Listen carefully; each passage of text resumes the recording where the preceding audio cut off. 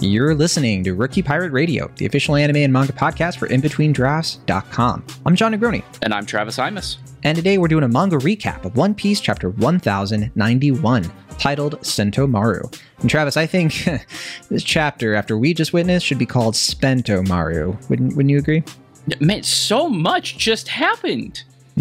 I mean, I'm spent even more than he is, and he's on the ground. As usual, we will be discussing spoilers for the One Piece manga up until this chapter. So if you have not yet read chapter 1091, be sure to do so now for free on the Viz website or the Shonen Jump app. Linked in the show notes as always. And remember, all new chapters are going to be available to read for free up to 3 weeks after the official release, whenever you want, if you're subscribed to Shonen Jump, which we do recommend. We're recording this a week late because we had some scheduling conflicts. So at this point, it's like 2 weeks, but yeah, you get a little bit of time. And again, just subscribe. It's worth it. You're going to be able to read One Piece. Now, if we do have live action people who watch the live action show for the first time and are kind of like, I want more One Piece content. I doubt anybody's listening to this because of the title, but if you are for some reason, you should read the manga, watch the anime too. You do whatever you want, but I mean, the easiest way to do that, the most efficient way to do that is Shonen Jump. But I'm just putting that out there for like the statistically improbable chance that somebody needs to hear that right now. I don't know. But okay, Travis Imus. What if somebody's like, I don't know what I should do, but I know Travis and John, they tend to have the answers. And I'm just talking about general stuff in life, not just the manga. But what should they do? Because people come to us whenever they want. I mean, I like reading emails, and I like connecting on digital online internet communities. Travis, do either of those things exist for Rookie Pirate Radio? Please help me out. John, you are such in luck, because I do, in fact, have just the thing for you and anyone who needs to seek both life advice and find a place to put their One Piece theories. You can send us an email at rookiepirateradio@gmail.com. I'll say it again. I didn't catch that. I'll sorry. say it again. It's rookiepirateradio@gmail.com. Thank you. But if you want a quicker response, you don't want to sit there staring at your inbox waiting to find the secrets of life, then you can join us on our In Between Drafts Discord server, which is linked in the show notes. Pop on in. We have channels both for One Piece spoilers and for non-spoiler channels. So if you are somebody who is somehow listening to this and has watched the live action and you still want to catch up, you want to talk with us about it, you can do that just fine without having anything spoiled for you. But we also talk about all the things that In Between Drafts covers, from film, TV, music, and more. And we would love to see you there. But wait, what about comics? Oh, we do have comics. Oh, that was a close one. Wait, video games? Yeah, even video games. Wait, what if I'm not sure which pizza chain is the best between Domino's and Pizza Hut? Bet you don't have that one. Oh boy, we do in fact have a Pizza Wars channel, and I will add. You're joking. I will add, right? Since we're talking about the, I brought it up because of the color spread. Because of the color spread. To speak to that, just to throw the ball. I did tell you I was ordering pizza before this, and it was in fact Domino's, and it was. You know what? You're on my side. I'm on your side. Versus Domino's. Wow. Yeah, for once we agree on something. Definitely not One Piece theories, but on pizza chains, I think we're allies. One of us is Lob, one of us is Luffy. I think we both know that Travis is the cool law guy, huh? But I shouldn't say that, because I don't think I'm Pirate King. Never mind. Main beats. Let's talk about this chapter. I'm so ready. And by the way, we should mention, we are going to talk more about the live action on Netflix, for those of you who are curious. We're hoping to do a longer conversation about season 1. That's coming soon. We hope to talk about it, and hopefully people will have time to watch the whole thing, although I imagine people have already binged it. It's doing super well, so we'll have that conversation on a later day. But also, Travis, your season 1 review is on In Between Drafts, no? Yes, it went up this past weekend. If you were in the Discord, people would know, huh? They'd be able to see it. They would see it and talk about it. And please go give it a read. I wrote it from the perspective of, again, not spoilers. We won't talk about too much about things that might be to come, just the show itself, brass tacks. But man, that I took like 10 edit passes on that before I even turned it in, because there was a lot to talk about for this show. I'm sure we could do it all day. We did it right before we hit record. We need to get into this manga chapter. That's true. It's true. I'm done waiting. I feel like, the anticipation's been real. We've had a lot of break weeks lately. It's been kind of a scattered release schedule. We're in the middle of a break week now, but excited for chapter 1092 to come up. So let's talk about this one. All right. So chapter 1091, again, it's called Sentomaru. And we have a fun color spread of all the Straw Hats except for Robin and Frankie eating a huge pizza with some flamingos. And I'm sure it's foreshadowing something that we're going to see in like 12 years. But yes, that pizza looks unbelievably delicious. And, it looks like they're on an island in Italy. It looks like a nice time. Who knows? All right. So this chapter kicks off on the shores of Egghead Island, with conflict kicking off between the Pacifista Mark IIIs and the Marine Fleet, as well as the Sea Beasts, and we even see some of the Vice Admirals too, getting into the fray. We cut to the Labo phase where Usopp is remarking upon the ongoing battle, and Vegapunk claims that their defenses, and he's talking about the Egghead Island defenses, because of the Pacifistas and the Sea Beasts, are utterly impenetrable. So Usopp kind of figures out like that's why they sent an admiral, which they have spotted Kizaru at this point. And Vegapunk feels pretty bad about Sentomaru's situation as a result, knowing, of course, it's personal and the fact that he wouldn't blame Sentomaru for wanting to run away. But Sentomaru has not run away. We go to the fight happening between Kizaru and Sentomaru, which we saw at the beginning of last chapter. And Sentomaru is just barely holding him off, but refuses to surrender. Kizaru finds it odd that Sentomaru is helping the Straw Hat Pirates at all, but Sentomaru assures it's only because he's looking out for Vegapunk, the man who saved his life. That's when we get a quick flashback to when a young Sentomaru met a young Vegapunk and Kizaru. We already learned about this some time ago in an SBS, of like how they met and the bears and all that stuff. This was also quickly teased in an earlier recent chapter, but the gist is that Vegapunk employed Sentomaru, gave him a job, who at that point was just a starving kid and an outcast of his village. And when we cut to the present, Kizaru mentions that he took Sentomaru under his wing. We know Sentomaru always calls him uncle. Sentomaru was trained by Kizaru. That's why his defense is so powerful, and getting Garp and Kuzan vibes for what it's worth. But yeah, for this reason, Sentomaru is quickly overpowered. He's up against his master, up against his boss, and Kizaru manages to wrangle the authority chip away from Sentomaru, giving him a chance to command the Pacifistas to help the Navy ships sink the Sea Beast weapons, totally turning the tide of the battle. Watching this unfold, Atlas and Vegapunk scramble to take the shield system down so they can all escape, and York taunts them with the reminder that Kizaru is light itself and can pass right through the laser barrier, and that's exactly what Kizaru sets off to do. From there, we see the Vega Force 1 carrying the Thousand Sunny over to the rendezvous point, with Luffy, Bonnie, and Frankie inside of it. Back in the Labo phase, by the way, I think Lilith is there too, but in the Vega Force 1, I think it's implied. Back in the Labo phase, Stussy notices Hattori, the pigeon, making a noise, and Rob Lucci goes after Vegapunk to kill him, to assassinate him. So Stussy takes on his finger gun attack herself, which saves Vegapunk's life, but gravely wounds her. Sanji, whatever you like, immediately takes Nami's bubble gun and uses it on Kaku, right as Zoro attacks Lucci with two of his swords. And he concludes that Lucci has made his move now that he has backup, which, Lucci claims that between him and Kizaru, everyone's going to die, and Zoro doubts this, of course, as he pushes his attack against Lucci through the window of the Labo phase, sending them both in the air. We immediately cut then to Admiral Kizaru behind the Vega Force 1 and the Thousand Sunny, but Luffy is already outside to greet him. Of course, in the last chapter, he sensed Kizaru, and, no big spoiler, no big twist. It just was Kizaru who Luffy sensed. It was the simple answer.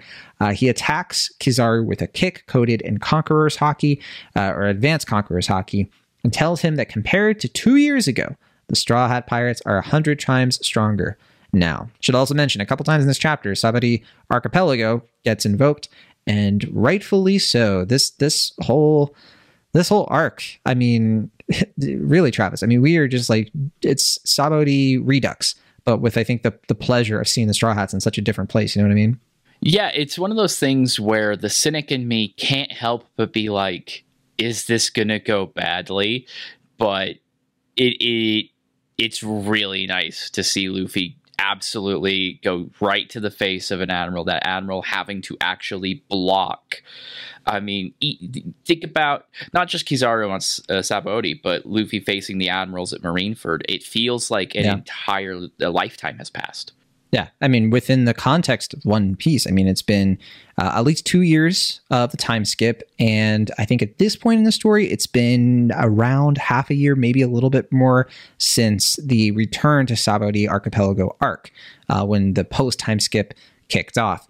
And yeah, I mean, Luffy's right. I mean, they were probably, 50 times stronger at the beginning of the post-time skip, and I think that they've accelerated their growth in that time. I think that's a very One Piece thing, where they become stronger and stronger, not just when they're training to their own devices, but when they're together, they're going on adventures and they're pushing themselves to their limits. We saw that, from Fishman Island, which wasn't really for them, it was like a light jog. Punk Hazard, kind of the same deal. But, Dressrosa was a big test. Whole Cake Island was a big test. And then Wano was the ultimate kind of, trial by fire. Almost literally, we're in the anime right now, and we're kind of getting finally to the end of the Kaido versus Luffy fight. And it's just amazing to see that growth. I think, over time has been pretty believable to see. They've really sweat this out to get to the place where they are now. I think it would be very dissatisfying for Luffy to not even put up a decent fight, if not better than that. Now, here are the factors that the whole fandom has been debating this, and that's, can Luffy handle Kizaru in his current state right now? He noticeably does not attack in Gear 5th. He immediately went to Gear 5th against Rob Lucci. He's not doing that here. That tells me, and maybe you as well, that he's pacing himself because he's taking this fight way more seriously, and he doesn't want to just blow his big power up, something that will really weaken him.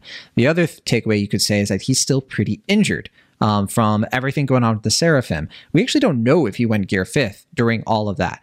He probably didn't, but it's possible, right? He was really sweating it with those Seraphim before, and it's hard to say whether or not he's at full strength. We see him eating food on the Thousand Sunny, because I think he's desperately I need to eat some meat right now and get into that place where I can take this on.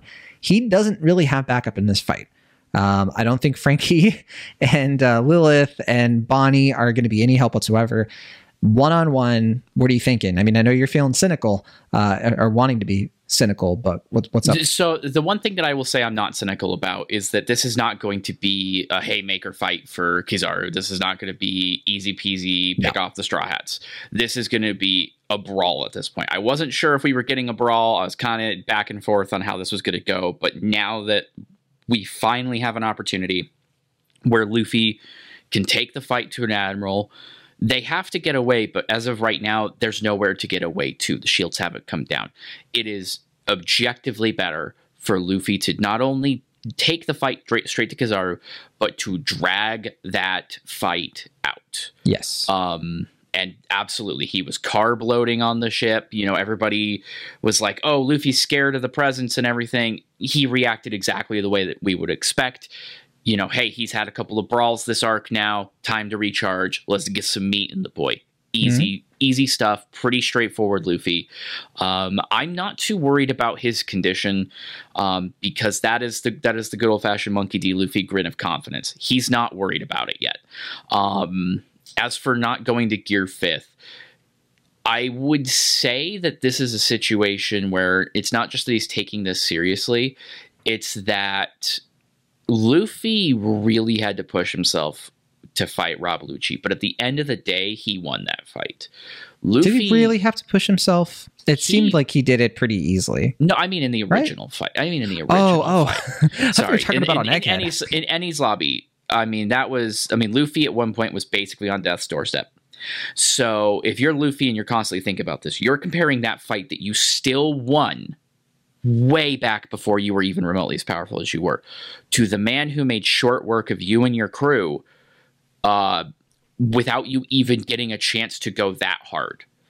I mean, it would just make sense to not wear out your ace in the hole this quickly, because in the event that he fails, in the event that this doesn't work, and let's be honest, he doesn't even fully understand what happens when he goes into Gear 5th. He just knows what it is and is kind of working with it instinctively. We know more about it than he does, and none of us really know like what the toll actually is on his body, how long he really can keep it up. His fight against Kaido, I don't know that that's a good metric, because that fight was a multi-stage fight. He was literally dead at one point before Gear 5th even kicked in. So, I mean, we're talking about running on fumes during that fight. He needed to close it as soon as possible. Here, it would probably be better to try to kind of gauge where Kizaru's power level is at the moment, not in a power scaling way, but in a, how do I get around this guy? How do I deal with this guy who I know for a fact has taken me down before in a way that, I can't just play around with? He's not here to have fun. He's here to take this as seriously as possible. No, I think you're right. Broadly speaking, I mean, there are a lot of things he can do to drag out the fight. And there are a lot of methods he can use to fight Kizaru that do not involve going Gear 5th. But I do think that's where the battle probably has to head if he has any chance of escaping or dealing enough damage to put up a real fight, but not with the intent to bring the guy completely down. That's not what he's here to do. He might still have those gloves that can punch light, right? That was seeded way back at the beginning of Egghead when he was with Atlas, and so that's already sort of been established that exists. We don't know if he has that, though. He didn't know that Kizaru was here until just now, so it's not something he could have prepared for necessarily, but he does have at least Lilith around, so maybe he has access to that kind of weapon, which he would need. At the same time, does he really need a weapon like that since he can fight a Logia with Haki? It's unclear to me how useful that would be, but I just want to say, if he does go Gear 5th, I mean, we've seen him kind of manage to catch lightning. This is Luffy at a stage where I think we're going to see a weird sort of what is really the difference between light and lightning in this respect? Because he's rubber, so lightning doesn't really affect him. But light seems like a different story. He's weak to cutting attacks, so any kind of light sword is obviously going to be its own sort of hurdle for him. This isn't like when he was up against Thunder Bagua. There are a lot of factors, and I think that Kizaru is really strong. But ultimately, I'm kind of wondering if Kizaru is going to realize that fighting Luffy is taking up too much time and is concerned that Rob Lucci can't take Zoro and that he needs to sort of just, leave Luffy be and kind of go for everybody else. Because if he starts moving super fast, what is Luffy going to do? That's the thing I'm kind of wondering. What is Kizaru's motivation to stick it out here with Luffy? Because he doesn't have to beat Luffy here. He can just sort of kill Vegapunk and do all of that. I don't know if he would want to try to avoid more destruction because they have to keep everything, from being destroyed. They mentioned that again, that's on the checklist to avoid destroying the power plant. I wonder if it's going to be a threat, right? If you don't let us leave, we're going to blow this stuff up. I don't know. There are a lot of directions this can go in because I think Oda, as usual, has put the seeds of so many different possible branches here.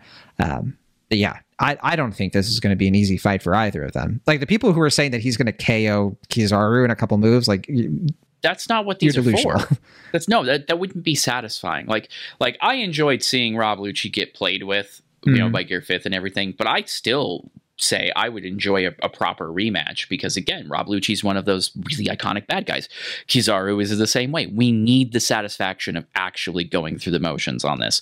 And something that I think is worth pointing out is that Kizaru also has a strong memory of Luffy. He was there when Luffy has done some of his most nonsense things.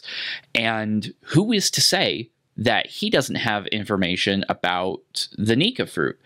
It's very possible that he knows something now because he's been on a boat with a Gorosei member. That could be a thing that has prompted it. But speaking of that Gorosei member who's hiding out on a boat, he's got to come out, right? Something has to happen here that forces him to intervene. There has to be a shoe to drop somewhere. Maybe Blackbeard that's Kizaru. I mean, still unaccounted. Caribou still somewhere. I mean, the Seraphim seem like the obvious answer, right? At this point, because the Pacifista have been regained. Yeah. It's possible that Luffy beats Kizaru and gets the control chip, and then That seems kind of anticlimactic. So I feel like the Seraphim are the actual wild card in this, where maybe Kizaru releases them to try to take control back. Can't. So instead, they need Jay Garcia Saturn to make an appearance. I don't think he's going to fight. I don't. You just think that he would get into the story for that, but like have a big reveal, have a big because it would be satisfying, right, to have some sort of progress in terms of the Gorosei confronting main players of the series. So I would be totally with you there. It's just the Chekhov's gun of the situation, right? Yeah. Even in this chapter, we go back over the control hierarchy of the Pacifist and the Seraphim because, one, it's a little bit confusing, so it's worth rehashing every time we get a chance, especially with all these breaks. But for two, you don't put the big old men at the top of that list and not pull that trigger, especially now that one of them is actually here. This is relevant and it will come up. And if anything is going to throw a wrinkle into the Luffy-Kizaru fight, it's going to be Kizaru having backup. I do wonder, because another scenario could be that they fight and they have their big skirmish and something twitches in Kizaru about what's happening, and something convinces him to leave. Not to surrender, like he's been defeated, but to abandon the Gorosei for some reason we're not privy to. Because I just find this guy so suspicious. I kind of just wonder if there's something else going on with him, of this being this like lazy but loyal person who's just waiting for the right moment to do a certain something. Because I feel like you need some way to push Kizaru out of the spotlight, no pun intended, so that the Straw Hat Pirates can get on the ship and the barrier can go down and they can try to escape, and then there's some confrontation between them and the Gorosei of some kind. I don't know. But like, how do you get Kizaru out of that? Well, I don't think Luffy has time to defeat. I think to defeat him, he'd have to go all out. On the other hand, if you do try to nerf Kizaru in some way because the Nika fruit is so broken, then I guess like it's not the end of the world, because we do have the Holy Knights and they're supposed to be pretty threatening too, right? And so like, how do you balance the power scaling there of like, well, how powerful are they going to be? And, is there a way for us to see that in action of like, well, Kizaru couldn't stand up against the Nika fruit, but if Luffy went up against like Figurlin Garling or something, he'd be one-shotted. Like, I just wonder if we're going to get anything that's going to sort of like reset the stakes a little bit, because it is feeling a little bit like, the Straws are getting a little big for their britches. They did beat Kaido, but, there's got to be more to it. Well, and then I take you back to the references. Everyone is thinking Sabaody now. Not just us, but the characters are all saying to themselves, this is starting to look kind of sweatily familiar now. There has got to be something that complicates this. And again, I don't want to be Mr. Morge. I don't want to be like, this is all going to fail, kind of thing. But I can't shake this vibe that whatever the Egghead incident is, it is not exclusively Straw Hat Luffy was at Egghead Island and maybe a Vegapunk is dead. There's got to be something else here. I mean, the Straw Hats know, for example, about the Mother Flame. They know that it's a thing that exists. They don't know what it means, but that doesn't mean that there aren't people in the Labo phase that couldn't tell them or might be curious. Nico Robin might be interested in something that is a callback. Maybe the Mother Flame is a callback to something written in the ancient poneglyphs, and so that tips her off. I mean, there's all these reasons why they may want to end up staying, why they may feel like they need to destroy the Labo phase. There's so many different things that could really complicate this. And I think that is where the new tension is coming from. Because we're all looking at these fights and we're all saying Gear 5th. And we're looking at Zoro and we're like, Zoro's going to make quick work of Lucci as well. That's kind of how I expect this to go. We'll see. We'll see. I would love, again, I want to see a proper Rob Lucci fight. Zoro can handle him for sure. Let's let that happen. But, they're all more powerful now. Sanji even acts in a way that is nothing short of competent. A woman was harmed in front of him, and instead of being an absolute weirdo about it, he is immediately pragmatic. He's got that bubblegum. He's bubbled Kaku before he can even move. He is on it. And that's just competency that the Straw Hats didn't really fully have at the time. So how do you weigh that against the growth? Well, you throw the problems that they have at them in a more complicated way. This isn't a situation like if Luffy had all the context that we have, this isn't a situation that he's going to be able to punch his way out of. Because even in the best case scenario, and they just get Vegapunk out, what does that mean for York? There doesn't seem to be a plan for York. If they leave York behind, then it kind of doesn't matter, right? Mm-hmm. This is mostly a vanity project for the world government. So, like, they just don't want the original Vegapunk studying the Void Century. That's it. You know, a victory here isn't even really a victory. So these are those complications that we're really going to have to deal with. Sure, Gear 5th is very powerful, but we've never actually seen an admiral at their full strength. We've just seen the literally climate affecting after effects of them. Maybe that's just a threat. All I can think in this moment, honestly, is, are we going to get like a Kizaru weakness? You know, I feel like everybody's got to have a weakness. And I got to wonder if Luffy has been thinking about this defeat from Sabaody all this time and is like at this point gonna be prepared of like, I've been waiting for this moment and I know exactly how to deal with you. And I don't know, I kind of wonder if we are going to get something that's going to show Kizaru that like, oh, I can't actually try to take him down right now. Like, I don't really, like, in a long drawn out battle, I don't come out on top. And that convinces him to maybe even abandon the fight altogether and not care, because Luffy's not really on, like, let's look at the checklist again, right? He said a checklist to keep safe: the power plant, Punk Records, York. So he can't protect the power plant, Punk Records, and York from where he is right now. He has to, and also his checklist to be eliminated is Vegapunk, which I think he's communicating with Lucci to help him, but he needs to verify that himself. I don't know. I mean, I wonder if he's going to try to bypass Luffy altogether, or I don't know. I don't know. Yeah, it's not just a clean cut fight. This isn't just a brawl. They both have multiple factors that they have to take into account that has very little to do with, you know, who's actually stronger. No one gave Luffy food and was just like, if Kizaru doesn't die, I'm going to starve for the rest of my life. Like, otherwise I'd be like, we'll call it right here, Travis. I mean, right, Kizaru doesn't make it out of this arc, but no, that's not the case. Vegapunk technically gave him food. You know, that counts, right? Sure, fine. Atlas did. Atlas did, we already went through that. But that's why he got so mad when Atlas got hurt. Yes, he was like, hey, wait a minute. You know, good old Luffy never changed, my friend. If only Sentomaru had given him food, then it'd be a different story, wouldn't it? Right. You know, I want to talk about Sentomaru for a minute here, because they make a lot of talk about defense in this. About Sentomaru's defense, it's the greatest defense in the world. He said that before. Clearly, that was cocky. And Kizaru's the one who taught it to him. So well, I mean, I don't think it's that out of place cocky, because Kizaru says my defense is just as tough as yours. It's just as tough as yours.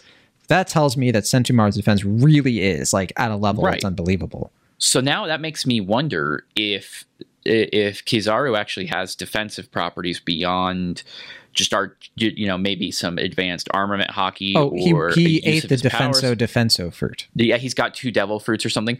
He's a defense man. Where Luffy has to get more creative to even like land a hit. That would be interesting.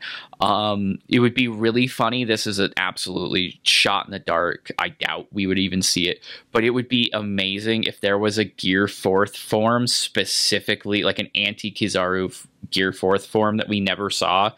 And so Oda just slides it in here now where it doesn't matter. Just to do it. I mean, you could even make the argument that something like Snake Man, where it's very fast, very repetitive, difficult to predict, is exactly the kind of counter that Kizaru has a hard time with, because, you know, a really strong hockey attack requires him to actually dodge, not just teleport. We see that with Sentomaru.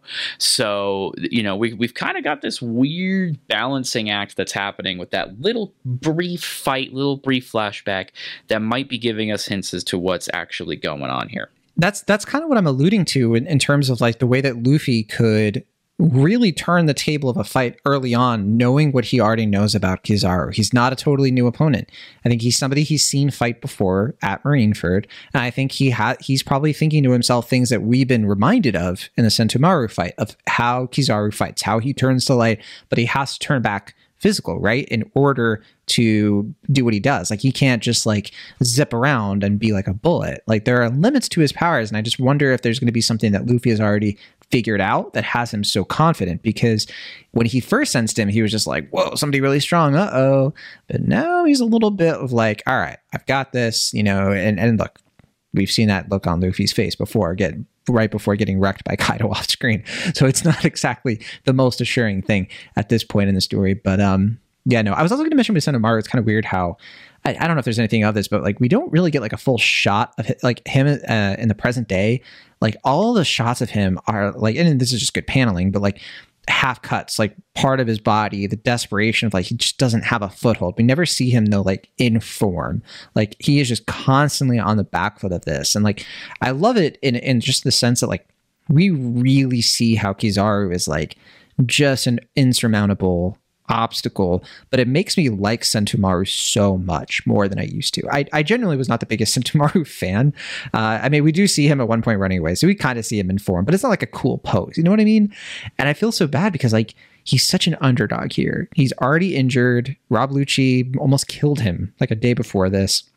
And the fact that he's still like, his values and his sense of justice, of sticking up for Vegapunk. I mean, it's a way to go out. I don't think he's dead, but if this was like the ending of this character, or the beginning of the ending of this character, I think it's a tragic but very compelling, end of the road for him, I guess. I don't know if you'd agree. I think so. I think Sentomaru's always been a nerd. He's our nerd. He's our nerd, right? He's a character that kind of was just always here. He appears a couple of times and it's like, cool. All right. I like the design. But it's really here that he's given his whole fleshed out moment. And you're right. Some of this has been explored in SBS. Kid fans, here's hoping maybe you get one more kid flashback after all. Who knows? But yeah, I mean, it's one of those things where I'm okay with bringing the character count a little bit down, because honestly, we've introduced a lot in just this arc, this first arc of this final saga, where, yeah, we could probably start trimming just a little bit off the sides here in these kind of quick battles. Because again, I think that it gives us information. It gives us a look that's going to be impactful in the rest of the arc, even without Sentomaru actually being active. I mean, yeah. I felt something, like when we go to that flashback and Sentomaru says if he has a job, he's gonna buy onigiri. I hope we get the onigiri move from Zoro at some point. But like, that's just so sad. I mean, when you see Borsalino's face, I'm gonna call him Borsalino in this instance, and he's like, you were so adorable back then, and that's like a genuine smile. You even see him like kind of bantering with Sentomaru, who calls him an old man. I wonder. I didn't read the original Japanese for this one, but no, I did read it. I don't remember what he calls him. I don't think it was Aniki though. I don't know if he called him uncle or if he called just like legit old man, because the joke, of course, we get a little bit of Borsalino being like, excuse me, you see this youthful skin? Maybe, Travis, I'm just desperate for crumbs of like Kizaru personality. Like, who is this guy? He's such an enigma to me, and I want to figure him out. I need to figure him out somehow. I don't know. Yeah, this is definitely I think this is a Kizaru joint now, right? Like, this is where we get to learn this. And I think that this little attachment to Sentomaru is why he insisted, because we talked about it before. This guy does not like getting his hands dirty if he absolutely can avoid it. He doesn't want to fight Ben Beckman, right? Like, no.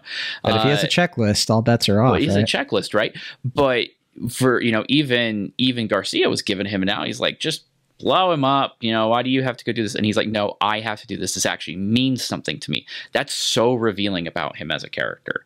I don't know what it means yet, beyond he actually can form attachments with people, but yeah, I mean, at the end of the day, it's an attachment that was important enough for him to be the one to sever it. I would love so much. I know this isn't going to happen, but if he fights Luffy for a bit, Luffy kind of outclasses him, but it's not going to, change anytime soon. But if he then switches sides, pulls a Stussy, if the incident had something to do with Kuzan dying or maybe sacrificing himself or doing something just completely unprecedented, I mean, Travis, how badass would that be? I mean, Come on. We've had the admirals for so long that everybody's like, I would like all of the admirals to defect. Because ACAB, right? Except Sakazuki because he opened a donut shop, but the rest of them, they can't be bad guys, right? They're too cool. We're too attached to them. Nah. One of these guys has to be cold enough to take down his own, self-appointed nephew, and still work on getting the job done. Like, I think that is a part of who he is. I don't think it's a double cross. This is kind of his jam. This is the man he is.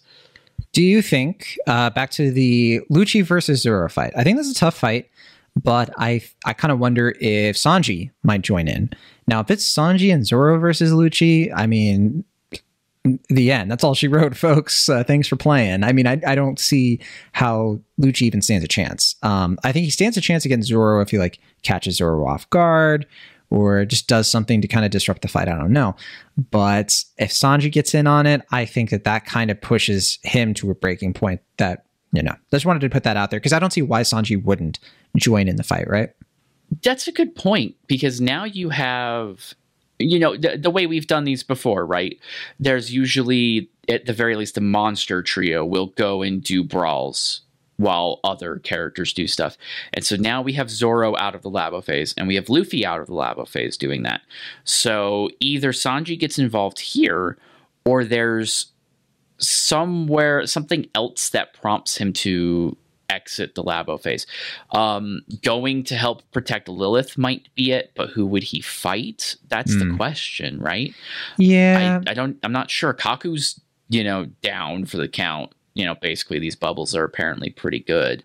So, maybe teaming up. I know some people have kind of wanted Sanji to be the one to fight Kizaru too, so maybe they tag out. Oh yeah, I kind of wonder what they're going to do with Sanji. I'm not too sure. The rest of them, again, I really feel like the Seraphim are going to be the wild cards here in terms of giving us some more threats and opponents. Because I mean, we still haven't had Jinbei really talk about being cloned against his will, or without his knowledge, I should say. Like, what's his, how does he feel about that? Maybe he wants to put the kid down, put the kid in his place a little bit. I would love to see a little bit more of that. Speaking of which, it would be great if Frankie had more than one panel talking with Vegapunk. What's up with that? Can we have these two interact some more before Vegapunk inevitably dies? No, I could not agree more with that. I did kind of want to mention, there's been some speculation that we have not seen a Logia awakening yet, haven't we? Right? So I kind of want to put that into the universe because I feel like we could be headed toward Kizaru doing that and totally shifting everything we know and creating a huge problem. But do you think that's in the cards, or do you think I'm being greedy? I've been wanting it so badly. No, I think it's absolutely on the table. If they couldn't, you could say that they didn't use it in Marineford for hundreds of reasons because it changes something that would have harmed their own people. I don't know. Oda hadn't come up with it. That's the real answer, right? So now that Luffy is a certified threat, we know he's awakened. Again, all it would take is a word from J. Garcia Saturn being like, hey, it's not actually rubber, it's this. And, that complicates things. I think Logia awakening would absolutely change the scoring, right? It would put Luffy on the back foot, at least for a moment, because it would be something that he doesn't know about Kizaru. Yeah, I do agree with you there. So I'm just very curious to see it. I've always wanted to see the Logia awakening and what is that going to be? There's a theory out there that it's going to be kind of similar to the mythical Zoan fruits where they turn into mythical beasts, right? And if there were we've already seen the Phoenix, Marco and all that, if there's some kind of if Logia you became the spirit of nature or something. I forget exactly how that theory goes, but basically you'd be the god of fire or something like that. I think that'd be kind of cool. Yeah. That's actually, you think about Kizaru's moveset, it really plays into certain Japanese mythology. That's true. Yeah, the ancient artifacts of Japan. You're right. So I wonder if that could be like a hint to what that might take the form of. I mean, I would not complain one bit if that's what we end up getting. Because the Logia fruits were once the most powerful, tier of this entire system. For a while, they couldn't even be hit. So now that a lot of the time skip is focused on the other two aspects of devil fruits, not to mention hockey, it would be nice to kind of raise that last little part of the triangle up to the steps. I'm all for it.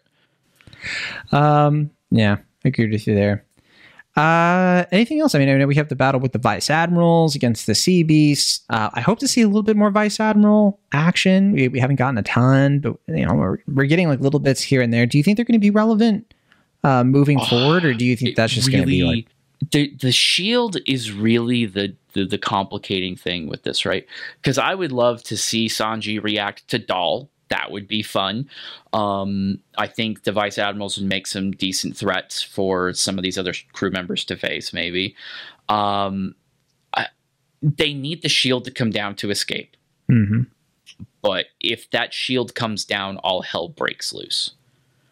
So I don't even know if I want it to come down. Would it be better to leave it up and just fight Kizaru and Rob Lucci? I mean, that really complicates everything. This is not a win scenario right now. I mean, there's too many of them with designs now, right? We see them fight. They're Vice Admirals. They are supposed to be Garp's rank. They're not as powerful as Garp, obviously, because they don't have the age on him. But they have to be powerful.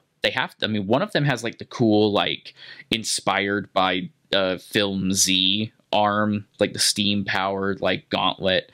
That's a really cool fighting augment that I think would make some cool choreography beyond just punching some sea beasts. So I think I would like to see them come up and get their butts kicked on the Labo phase as well.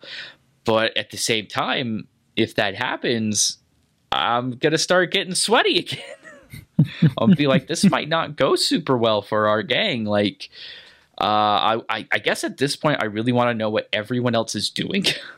We know what Luffy's doing. We know what Zoro's doing. What's everybody else up to? What are they going to do? Usopp's not going to sit there and watch TV the whole time, is he? Right? Like, yeah, because I think part of it is that they're still recuperating. They're still kind of recovering from the Seraphim stuff.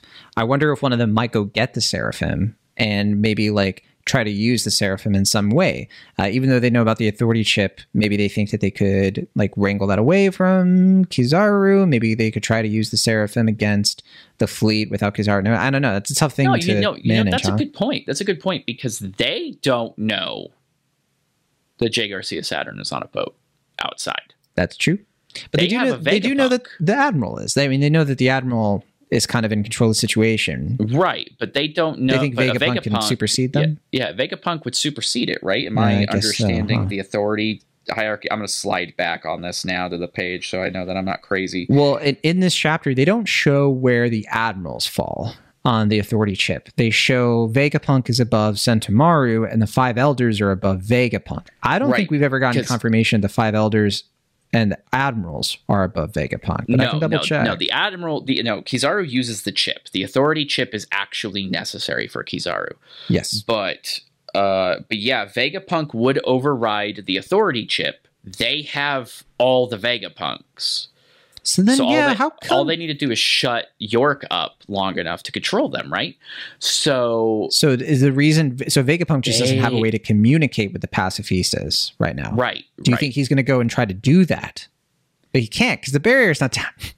Yeah, he can't because again, we have this tenuous kind of. Is there anyone who can get through the barrier? Do we know anybody? Kizaru would be besides Kizaru, and Lafayette. There's got to be somebody. Come on. Is this your Caribou ex machina of...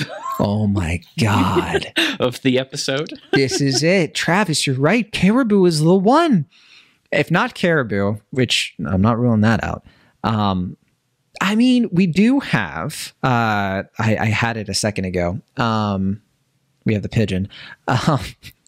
No, we had Yeah, somebody did else. the pigeon narc on Lucci, by the way? I was going to bring that up. That was suspicious. Was it just that Hatchery like had to move off of Lucci and didn't know it was going to happen? It might have been unintentional. That's probably Zeus. it. That's what I was going to say. Zeus could do it, right? Why couldn't Zeus go through the barrier? He's a cloud. But Cloud. So it's okay. We can change the man, subject. You don't have to grapple with what I just say. I'm gonna try to figure out what's the difference between light particles. If my spouse listens to this, she's gonna be like, "You're such a loser." Yeah. Why don't you know science? Why don't you know this? Why don't you know science? But because Zeus would still be water molecules even as a cloud, which should be different than light. Do clouds pass through the? Have we seen clouds pass through the lava phase at all? I don't. What? Your guess is as good as mine. What? My thing with the labo phase 2, the barrier. Why don't they just destroy the thing that's powering it? I don't get it. Like they just have to bring the shield down. It would shut Punk Records off, though, wouldn't it? Is that bad? I mean, we talked about power sources before.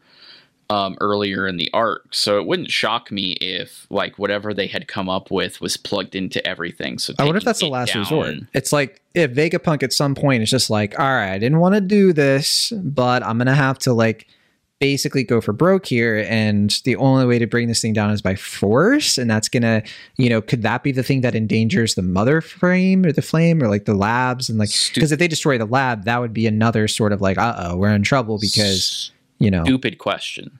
Stupid question. If you shut off Punk Records, do you shut off Vegapunk? The satellites?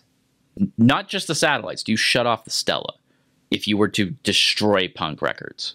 So I did kind of wonder that for a second, but then I was like, I don't know. Because they just use it to sync with each other, right? Like, well, it's literally is it Wi-Fi that we're dealing with here? Do they need a router? I don't think so. York was able to go to we don't know. York was able to disconnect, right? She was able to desync, but it's still technically active.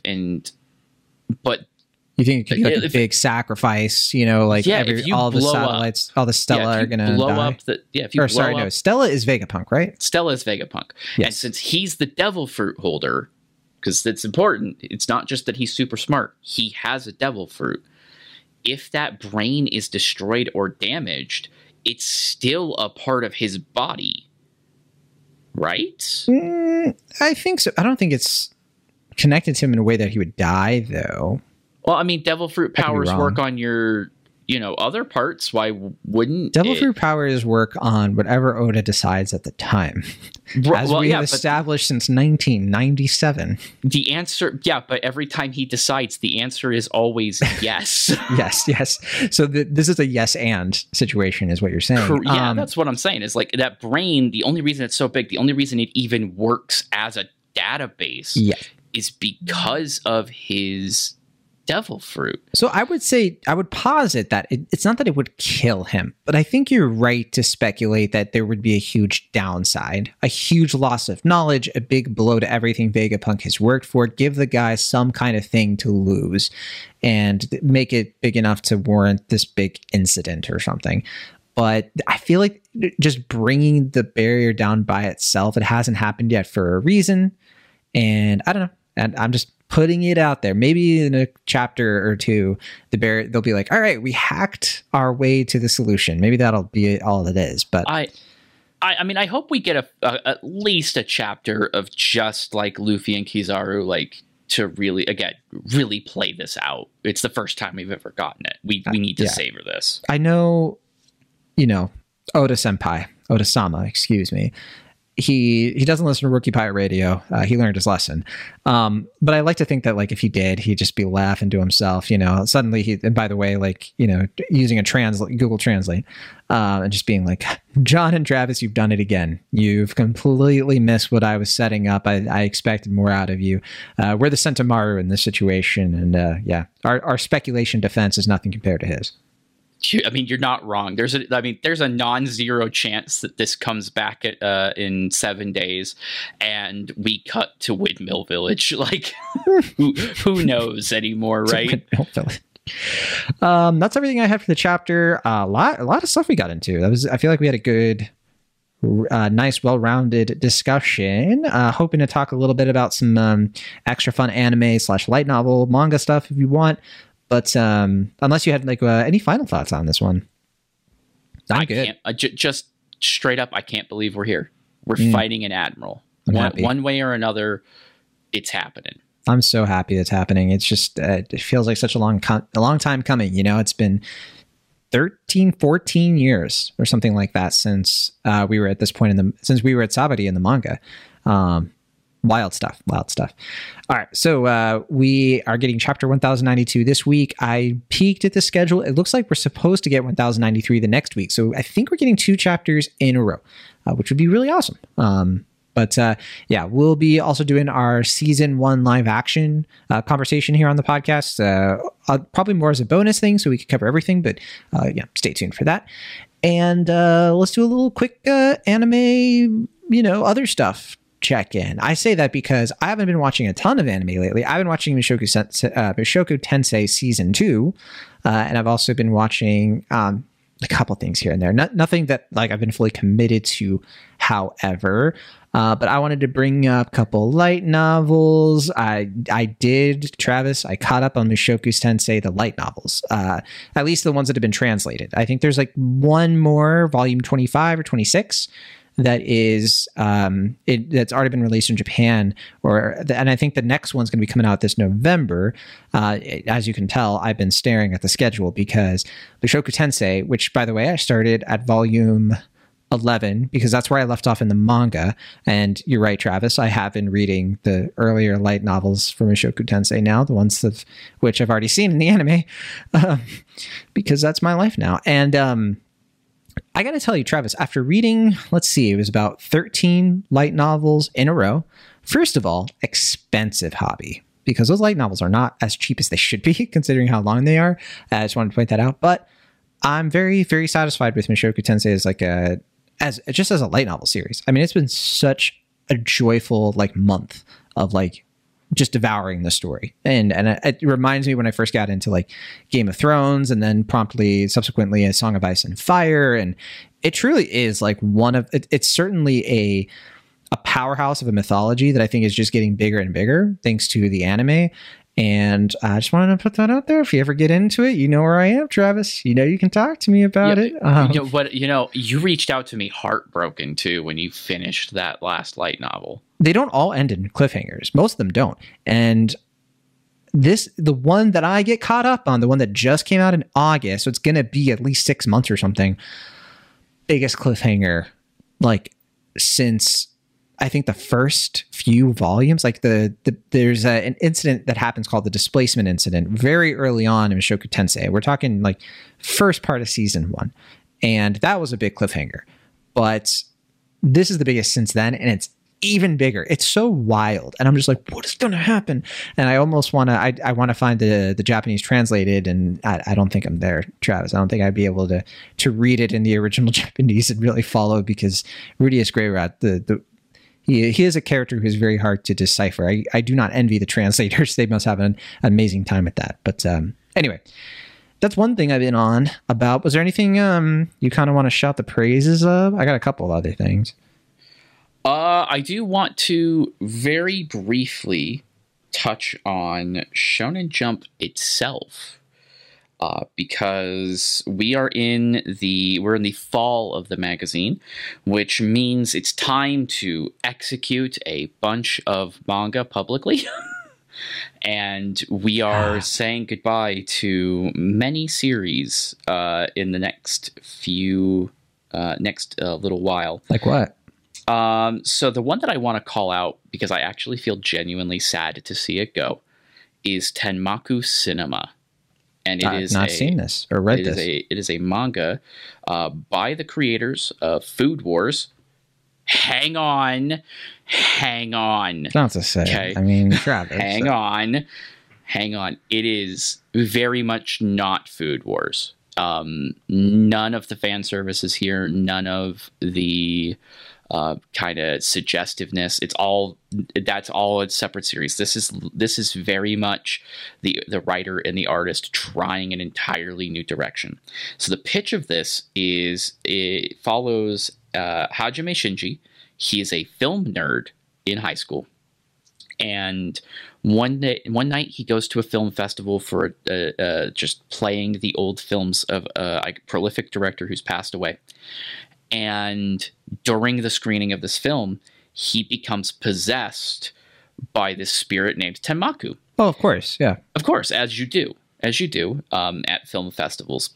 And this spirit is the most annoying guy on earth because he's a bigger film nerd than Hajime. And over the course of the first early chapters, you learn that Tenmaku was actually the adopted son of this director who passed away and was actually the writer of most of the scripts. But because he was so young and he wanted to be protected, they never published his name. So something happens. He passes away. He ends up basically haunting the last film that he worked on. And his final script his final scripts were never really done. And so the ghost goes on this mission to find somebody to make the final movie. And that's when the plot twists. And inspired by just looking at one of Hajime's classmates, Tenmaku writes an entire short film by possessing his new friend's body and writing an entire screenplay overnight. And the entire manga becomes about recruiting people in his film club and this classmate who turns out to be a secret actress because, like you do. Oh, because it has to be even more like Rent a Girlfriend season 3? Right. This is significantly better than that though, because it's very passionately about like filmmaking. They talk about like the kind of like really low rent like effort that they have to put into using an iPhone to shoot this movie, and kind of the way they use like a school cart to do a tracking shot, or they use a school trip to the beach to do those shots. And it kind of makes this heartwarming story because the conflicts that they come up with come from how do we get this shot to look good, and then they get all the technical stuff figured out, and then there becomes an emotional conflict. Somebody can't show up to do the lines, somebody can't get into character, someone's camera shy, and it kind of just becomes this fun, kind of wholesome student project to get this film made. And then they finish it, and it's really good. And her agent mother sees it because they were doing it in secret from her, and it changes. It restores the relationship between mother and daughter. They have to rush this whole ending and everything, and it was still a pretty good ending, all things considered. They hit the most important beats, but man, I would have loved to see this one go longer. It's one of those bittersweet ones where I think it's still worth reading. It's just a brief, like 21 chapters. But I was really rooting for this one, let me tell you. I mean, at least they get to end it, but yeah, that's a little sad. Do you think we could get an anime adaptation for it at some point? Maybe one that could, maybe round out the ending a little bit better? It really is going to come down to sales, because that's what really dooms you in Jump, is you have to hit the ground running. We've talked about this before. These days, Shueisha isn't just looking for a successful manga series. They're looking for something to replace One Piece. They're looking for the stuff that can get parlayed into anime and franchise stuff right away. But they also know that if they just blatantly chase that, all they're going to get is diminishing returns. So they're throwing all these ideas at the wall. They're throwing all of these, well-worn creators back into the fire, and they're trying all these new ideas. This is not the first returning successful mangaka in the past 5 years who have come, put out a series, got to 2 volumes, and had it canceled. Hell's Paradise's mangaka had a year and a half ago had their series cut short. Not Hell's Paradise, but their follow-up. Despite that one being another one that I enjoyed. Of course, Masashi Kishimoto was running a brand new samurai manga. It was this big hyped thing. Masashi Kishimoto's coming back. He's starting a whole new universe. It's not tied to Boruto or Naruto. It's this whole unique thing. And it tanked. So it's a very weird time for Jump where I don't know. I do read everything new that they add, because I also would like to see some of these new series thrive. And we have seen some really, really good ones, but I can't shake the feeling that, Jump is going to run 3 new series. They started one this week. There should be another one next week and another one the week after. They do this every year now, to the point where it feels like the treadmill has just had its pace increased so hard. Makes you wonder, like what's behind that, because there's a lot of great stuff. It's not like it used to be. You can't have really like a big 3 anymore. We've talked about this a bunch. We're kind of past that point. We're at the point where everybody has their like 3 or 4 that they really like, but there isn't this sort of like everybody knows One Piece, everybody knows Naruto, everybody, like the closest we get to that is, Spy Family and, My Hero Academia, which is almost done. And, Jujutsu Kaisen could get to that point at some point. Jujutsu Kaisen is trying its damnedest to finish. That's for sure. But like even being successful once doesn't guarantee you anything anymore. Yeah, I wonder if that's going to happen with Chainsaw Man. If that's going to be diminishing returns. Howl's Paradise, I don't think blew up as much. There's Demon Slayer, but again, that's one that's like, it's already 200 chapters in. Black Clover is on its way out. They're kind of rushing the ending of that. Oh, Black Clover. Black Clover is another I don't know if you've even heard this. I might be breaking your heart here. Black Clover is not even going to end its run in Jump. That makes sense to me. I did hear about this. It's like switching over to, it was already like a very uneven schedule. Because so they were skipping a lot. Yeah. And then there was a huge hiatus. And so they're moving it to Jump Giga, which means it's going to be either, I think it's like quarterly or monthly. It's going to be monthly, I think, but it's so close to being done. I think that's probably why. It's just the interest is not there. Like if you reading Black Clover now, I'm like 2 or 3 chapters behind. That breaks my heart. Like where the story just like, I'm not going to give anything away, but I mean, like they had a really good, like they were in the zone with that series. And then like the last big arc ended and we just bypassed all the progress. And like, there was this chance to kind of reset and rethink. And then it's just like, it's so rushed. It's unbelievable. And I think the anime ending too had a lot to do with that, but I shouldn't say ended necessarily. Yeah, but. I think we're really in a point now where we're going to see more and more mangaka kind of cut the fat when it comes to their stories because of stuff like that, because they're rushing this ending, but doing that is taking such a toll at the same time on the mangaka. I have a sneaking suspicion that My Hero may go the same way, because we've had multiple, I don't know if you're reading it, and again, I don't want to spoil anything. No. We've had multiple weeks where My Hero Academia chapters are literally half of a regular Shonen Jump chapter. That's wild.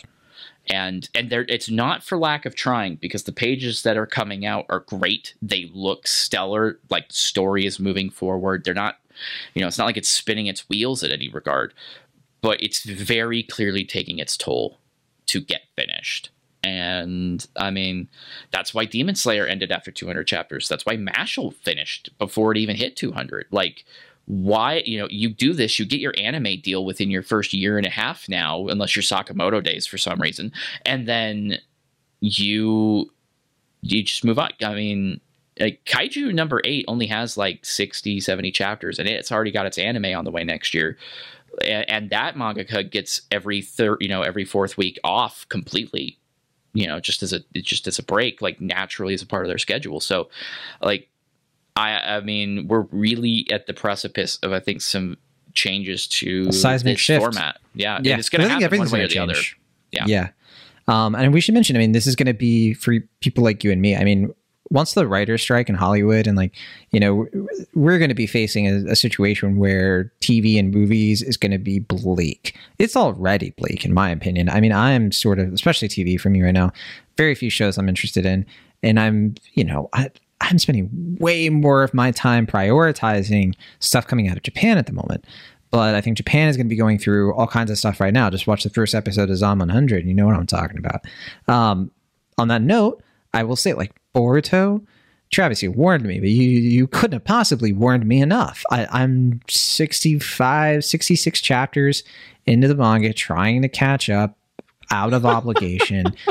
It is bad. Like, it is just, I don't know happened. Like I genuinely like it's better than the anime. I'll give it that. The anime is unwatchable for me. Like I genuinely cannot sit through it. What's wild about you saying that is that I would still take the anime and all of its silly filler over this, because at least the anime for a while got to be about a ninja kid going to ninja school and doing ninja kid things, and then the stuff that they did to like follow up like with the Earth Kingdom or to the Earth Kingdom, explore Avatar. But no, you're right. That filler arc, it's like that filler arc with that not the Hokage, but the Kage of the one in the clouds or the stone. And it's like the old man from Naruto. Yeah. That was a good arc. Like, you could have told me that was canon.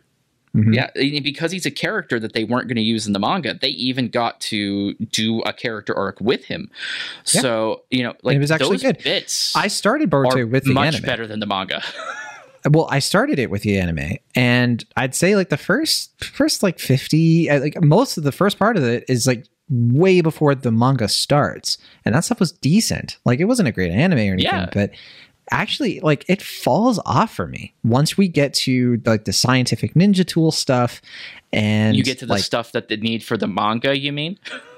All the stuff involving the manga. I mean, once you get into the karma, once you get into the Otsuki Ishti stuff, like I like budget Akatsuki. That's all it is. And it's not interesting. And I get the idea of like, well, we got to sort of almost like reclaim or kind of like, what's the word? We need to refresh, or we need to vindicate, or we need to like salvage how bad the Deus Ex Machina stuff was at the end of Naruto. We have to like the whole sort of like Kaguya, like all of a sudden at the very end, the villain was this person all along. Well, Boruto coming in is like, now we're going to resolve that. Don't worry. It was planned all along, like, all right, sure. Whatever you say. Kishimoto definitely had that in mind, but no, manga's terrible. And I'm hoping that like Travis, a couple people told me that like, hey, maybe it's going to get off here soon, and I'm sticking with it because Naruto and I go way back. But how far are you? 65, 66, I want to say.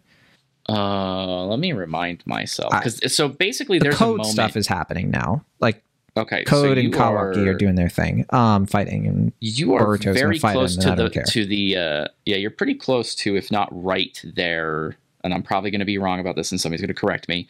But you'll recall, earlier in this episode, I mentioned Masashi Kishimoto made a new series and then it got canceled.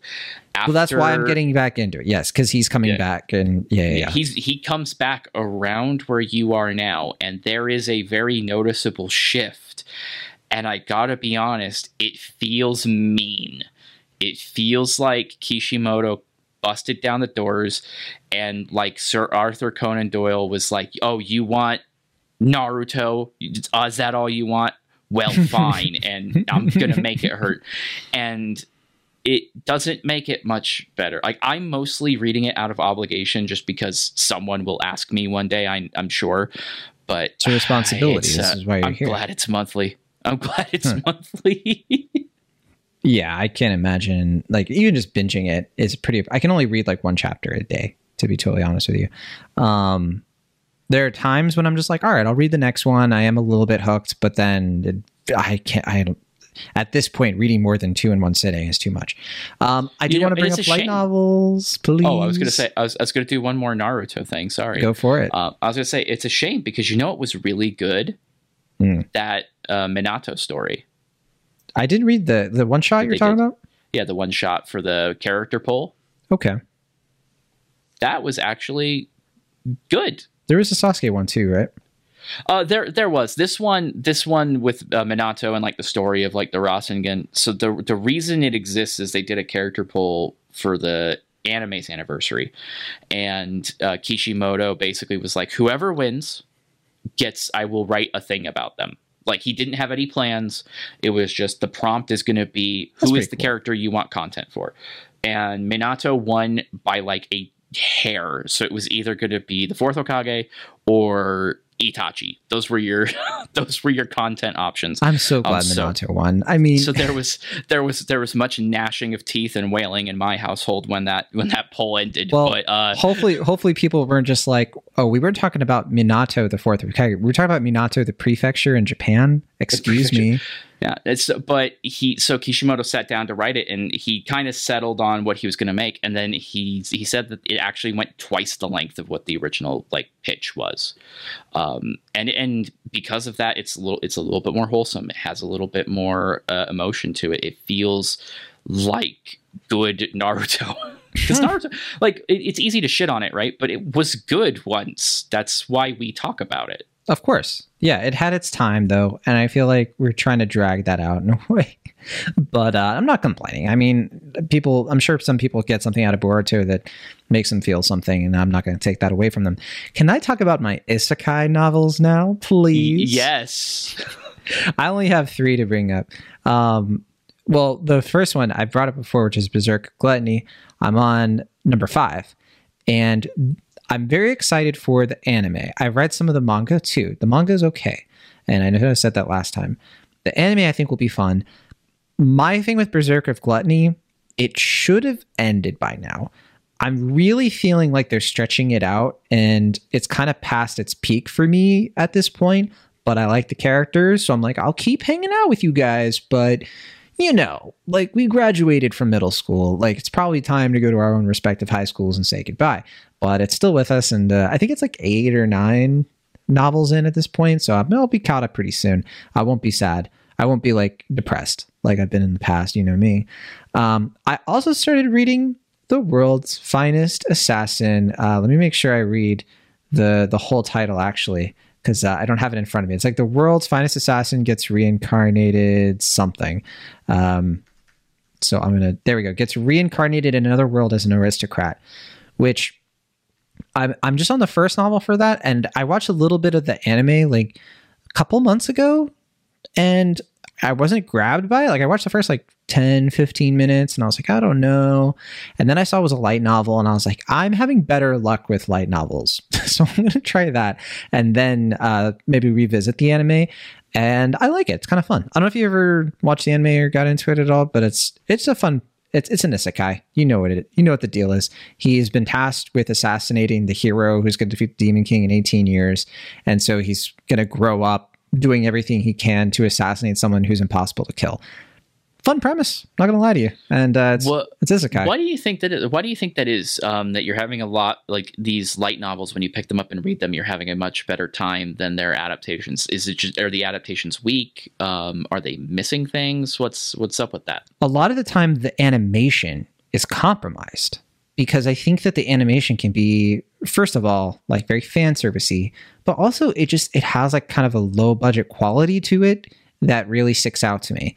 I also think that the anime doesn't pace things super well. The anime starts with a scene that happens way farther. I haven't even gotten to the point of the light novel where the first scene happens. And it gives away a lot that I think is really fun to discover. But I think they do that because it's a scene that's meant to be kind of this payoff of here is this assassin at his full sort of the height of his powers or whatever. It's kind of like how Boruto kind of starts off with that tease, except instead of a tease, it feels a little bit too much of all right, I know where everything's headed. So it kind of robs me of the buildup. Whereas the light novel has a slower start, but it kind of trusts you a bit. And it also, the anime drags his life as an assassin in our world. So the premise is that he's the world's greatest assassin. He dies, and then he gets reincarnated to be an assassin in a fantasy world, an isekai, because of his skills on Earth. Fun. But for some reason, they're well, we got to have a 15-minute sequence of you didn't need that. Just of him when he's old and over the hill. The light novel just glosses over that and gets right into it. And it kind of reminds me of when you read the early Naruto, where a lot of it is there's a little bit more thinking stuff going on. He's an assassin. He's like a shinobi. He can't just sort of win by force. So a lot of it is strategy and how am I best going to be able to assassinate this person? A lot of the novel is him just picking his skills. He has a limited set of skills he's allowed to pick. He has a huge advantage, but he thinks like an assassin and how he's going to do that. And of course, you're right, Travis. You don't even have to bring it up that this is about a man who had a cold heart as an assassin and finding love in a harem, obviously. in this fantasy world, what are you going to do? It's what we're here for. It's why isekai exists, right? So I enjoy it, but I would say that the light novel I'm liking more than the anime. I finished the first episode of the anime and I was like, whatever. But I do want to keep watching it because I like in tandem. Now that it does do that first scene, but then it goes back, and so I'll keep tracking with it, Travis, and I'll let you know if it's continues to be fun trash. And then the last thing I had was Disciple of the Leash, or How I Was Cursed by the, I don't have the title in front of me, I'm working off memory, or How I Was Cursed by the Gods and Dropped into the Abyss. That's it. Have you heard of this thing? I don't even know if it's an anime. I just started reading it today. No. This one, I mean, that was a vague title, to be fair, but vague title, yeah. Could it have possibly? So the premise of this one, and again, light novel. I don't know. I wouldn't be surprised if it's already an anime or it's gonna be one at some point. But so the premise of this is like this kind of loser guy, kind of your typical like Mushoku Tensei, kind of like life sucks. He's 20 years old. He has nothing going on for him. He has a cat that he loves. But he gets swept away by a god who is just like, haha, you have been isekai'd, and very self-aware, very meta. Just like, he's like, oh yeah, like in light novels. Okay. But the god apparently says that like the gods actually read isekai and find them very fun. Congratulations, you get to be in the Hunger Games. We're creating like an isekai for gods. So it's meta. And at first it's like, oh, and you get all these cheat skills. You're going to have all these powers. And he's like, could I go home? I have a cat. I really want to take care of my cat. And the god gets super offended. It's just like, are you joking? This is the whole point of this is for you to put on a show and to be entertaining. And so he punishes him by throwing him into the hardest part of like this abyss without any advantages, no extra skills. And it's just this guy who he kind of reminds me of the character from that anime, the guy, the Tyler sci-fi anime. I'm gonna look this up. It came out in like the 80s or 90s. I have no idea. What is it? The Great Captain Tyler? Yes. He's kind of like that protagonist where he fails his way to success from being just kind of a nice, quirky guy. I love it so far. That's wonderful. That's wonderful. That's been my healing. That's great.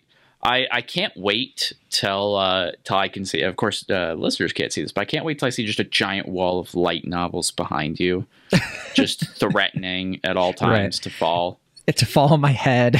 And because I mean, right now on the camera, you just see all the cracks in my skin from where Domestic Girlfriend broke me. And you can see the light novels reaching out and gluing me back together while you're trying to talk to me about the One Piece manga every week. I mean, you say Domestic Girlfriend's the one that damaged you, but if there's anything that's caused you like physical harm, let's face it, it's Rent a Girlfriend. That's psychic damage. I think we can. I mean, also Rent a Girlfriend. No, never mind. I'm not getting into that right now. No, that's already been invoked too many times. We'll be back to talk about One Piece live action, or chapter 1093, or sorry, 1092, whichever comes first. But thank you so much for listening. We hope to connect with you on the Discord. And Travis, are you going to watch the One Piece live action season 1 again? I do intend to run it back in the Japanese dub, if only because they went through the effort of getting the Straw Hats to voice them. That was a classic I gotta setup. do it. Because I gotta do it. I might do the same. I want to watch it again because I enjoyed it quite a bit. So, all right, we'll be back later. See you, everybody.